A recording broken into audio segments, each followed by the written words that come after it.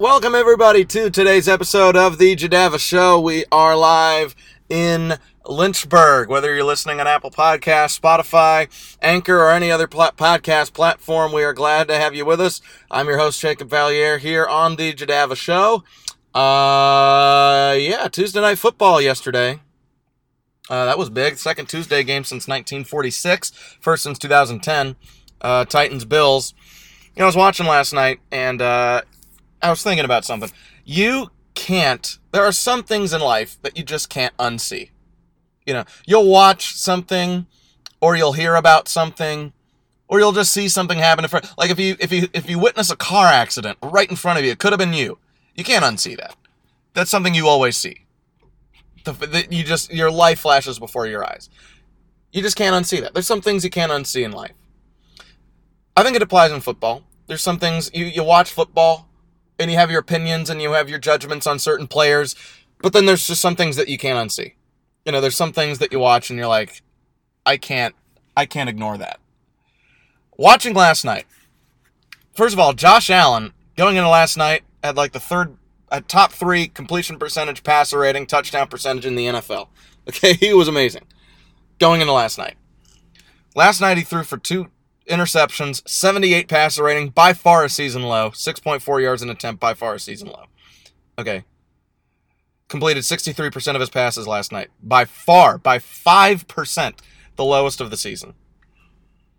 And the Bills, one of the best teams in the league. 4-0 Buffalo. Blown out 42-16 by Ryan Tannehill and the Titans. I can't unsee that. I can't unsee what the Titans did yesterday. They were about as unstoppable as, I'm watching that game, and I'm like, who does Buffalo have that could potentially stop them? Nobody. Buffalo is literally like, we came into the season, they have a great defense. Well, not last night. Buffalo actually, for everyone's talking about Buffalo's defense, they have a 21st ranked defense in terms of points against in the NFL. Tennessee as the 9th ranked defense in the NFL.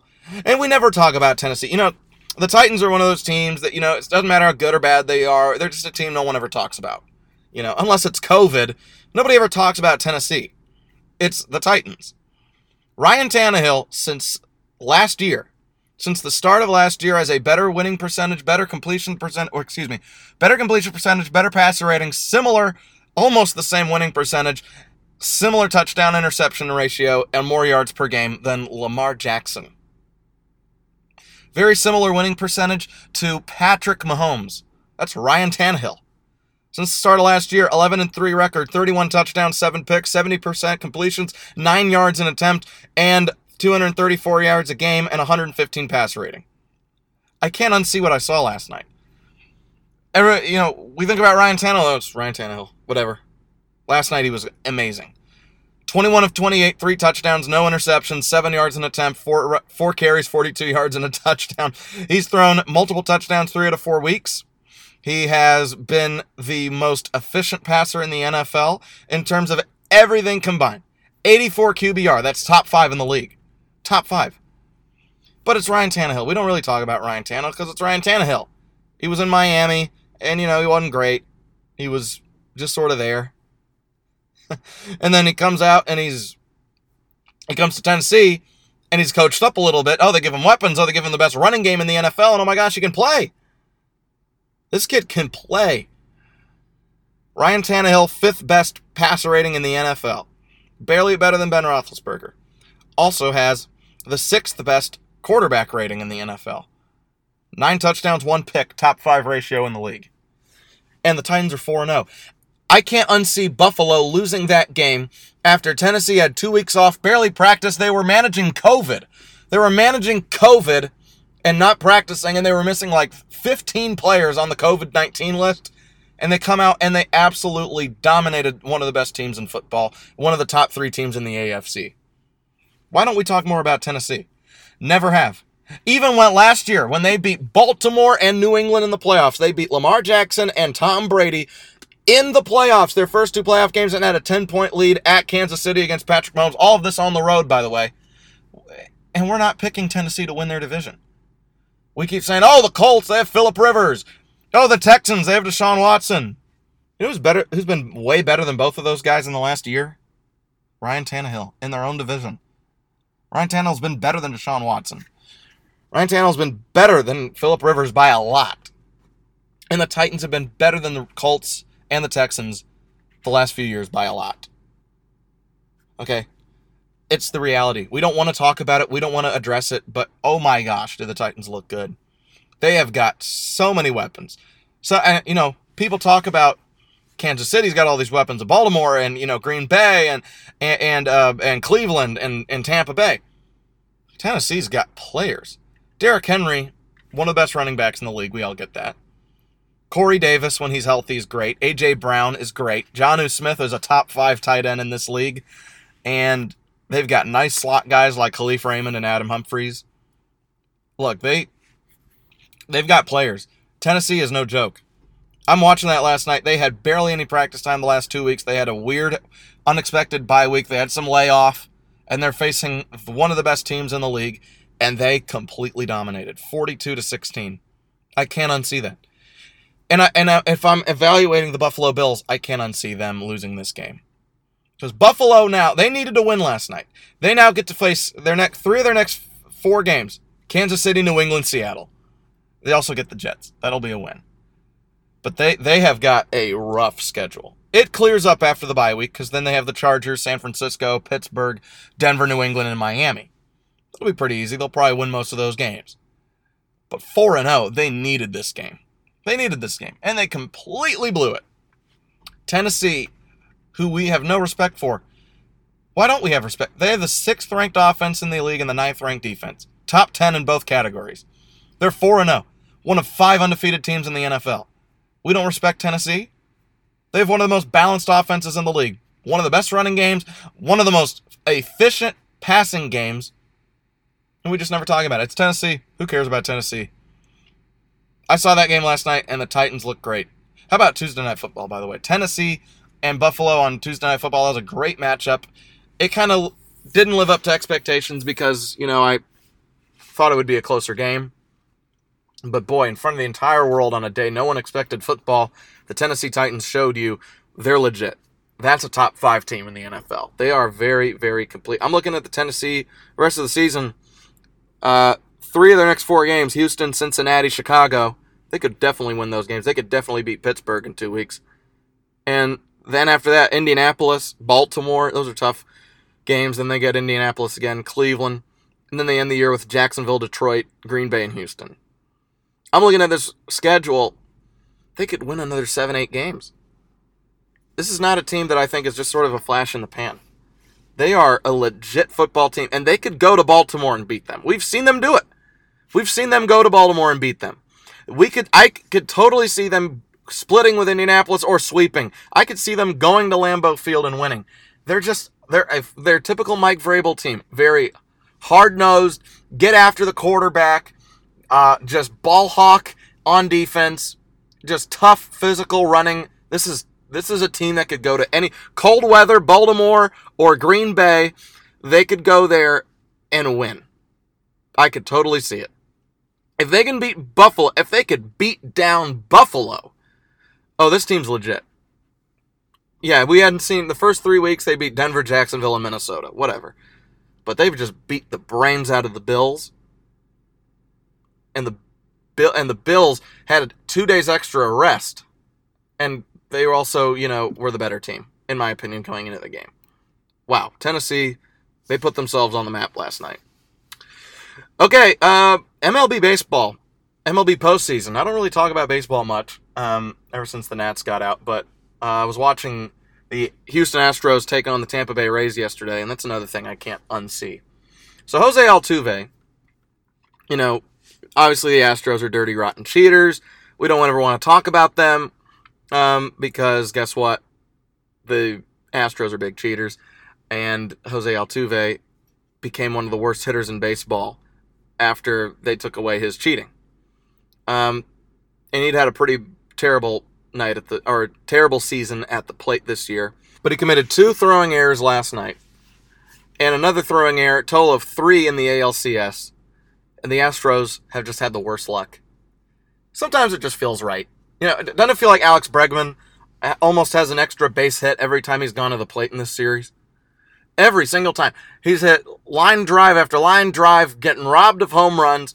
The Tampa Bay Rays, no one plays better defense in baseball than the Rays this season. They are incredible. And no one's been more unlucky hitting the baseball than the Astros in this series. Jose Altuve, 3 throwing errors in the championship series. Alex Bregman getting robbed every single time he's at the plate, it feels like. And it feels like the Astros are getting robbed, in general, once an inning. And doesn't it just feel right? Don't you have a hard time feeling bad for them? Don't you just watch them and go, that just really stinks, doesn't it? Look, Tampa Bay, they're about to be known as heroes in sports. They're about to take down 2 dragons, the Yankees and the Astros. That'll be a good story. I'm going to root for Tampa Bay in the World Series because they're going to go. There's no way they blow this one. And it really does feel like a feel-good story, just like Washington last year. I don't know, I'm a Nats fan, but last year it felt like they were the team of destiny. They just sort of went through everybody. They took down the Dodgers. They took down the Astros. Just felt like they were a team of destiny. They had clutch hits and clutch defense when they needed it, and that's what the Rays have been this year, and I always like seeing that type of thing. Baseball is one of those sports where I really do enjoy seeing the underdog win. There's too many heavyweights in baseball, like the Dodgers and the Yankees and the Astros, and there's a chance that we won't see any of them in the World Series because the Dodgers are down 2-0 to the Braves. As much as I hate Atlanta, I also do hate the Dodgers, so I'm rooting for Tampa Bay. And so that'll be an exciting series, Tampa Bay versus either Atlanta or the Dodgers in the World Series. Not confirmed, obviously, the Astros. Anything could happen in sports, but 3-0 is kind of a big lead. So watching that last night, nothing is more satisfying than Jose Altuve committing 2 throwing errors in the same game that cost his team a couple of runs. It's very refreshing. And in sports is one of those industries where I do enjoy seeing cheaters get what they deserve. Not bad people. Everybody deserves a good opportunity, even if they're considered bad people. But if they're cheaters, if they're like Tom Brady or Bill Belichick or Jose Altuve or Bregman or anybody on the Astros or Patriots, yeah, it kind of is nice to see them lose. It's kind of nice to see them get their comeuppance. And that's sort of what this series has been all about. So yeah, there's not a lot going on in the sports world. And then all of a sudden, boom, out of nowhere, the New York Jets release Le'Veon Bell. And look, I was adamant. This was never a good fit from the beginning, Le'Veon to the Jets. Here's what I'll say. Okay, and I was adamant about this when it happened back in 2018 when Le'Veon Bell sat out an entire year. You can't get better at playing football by not playing football. I don't know what's so hard about this for people to understand. People are like, yeah, Le'Veon's making the right decision sitting out, and getting his money, getting his rest so he can come back with his next team and be ready. The shelf life for running backs is so small. Okay, running backs in the NFL don't last a decade. Usually they don't. You get a guy like Adrian Peterson and Frank Gore that end up playing forever.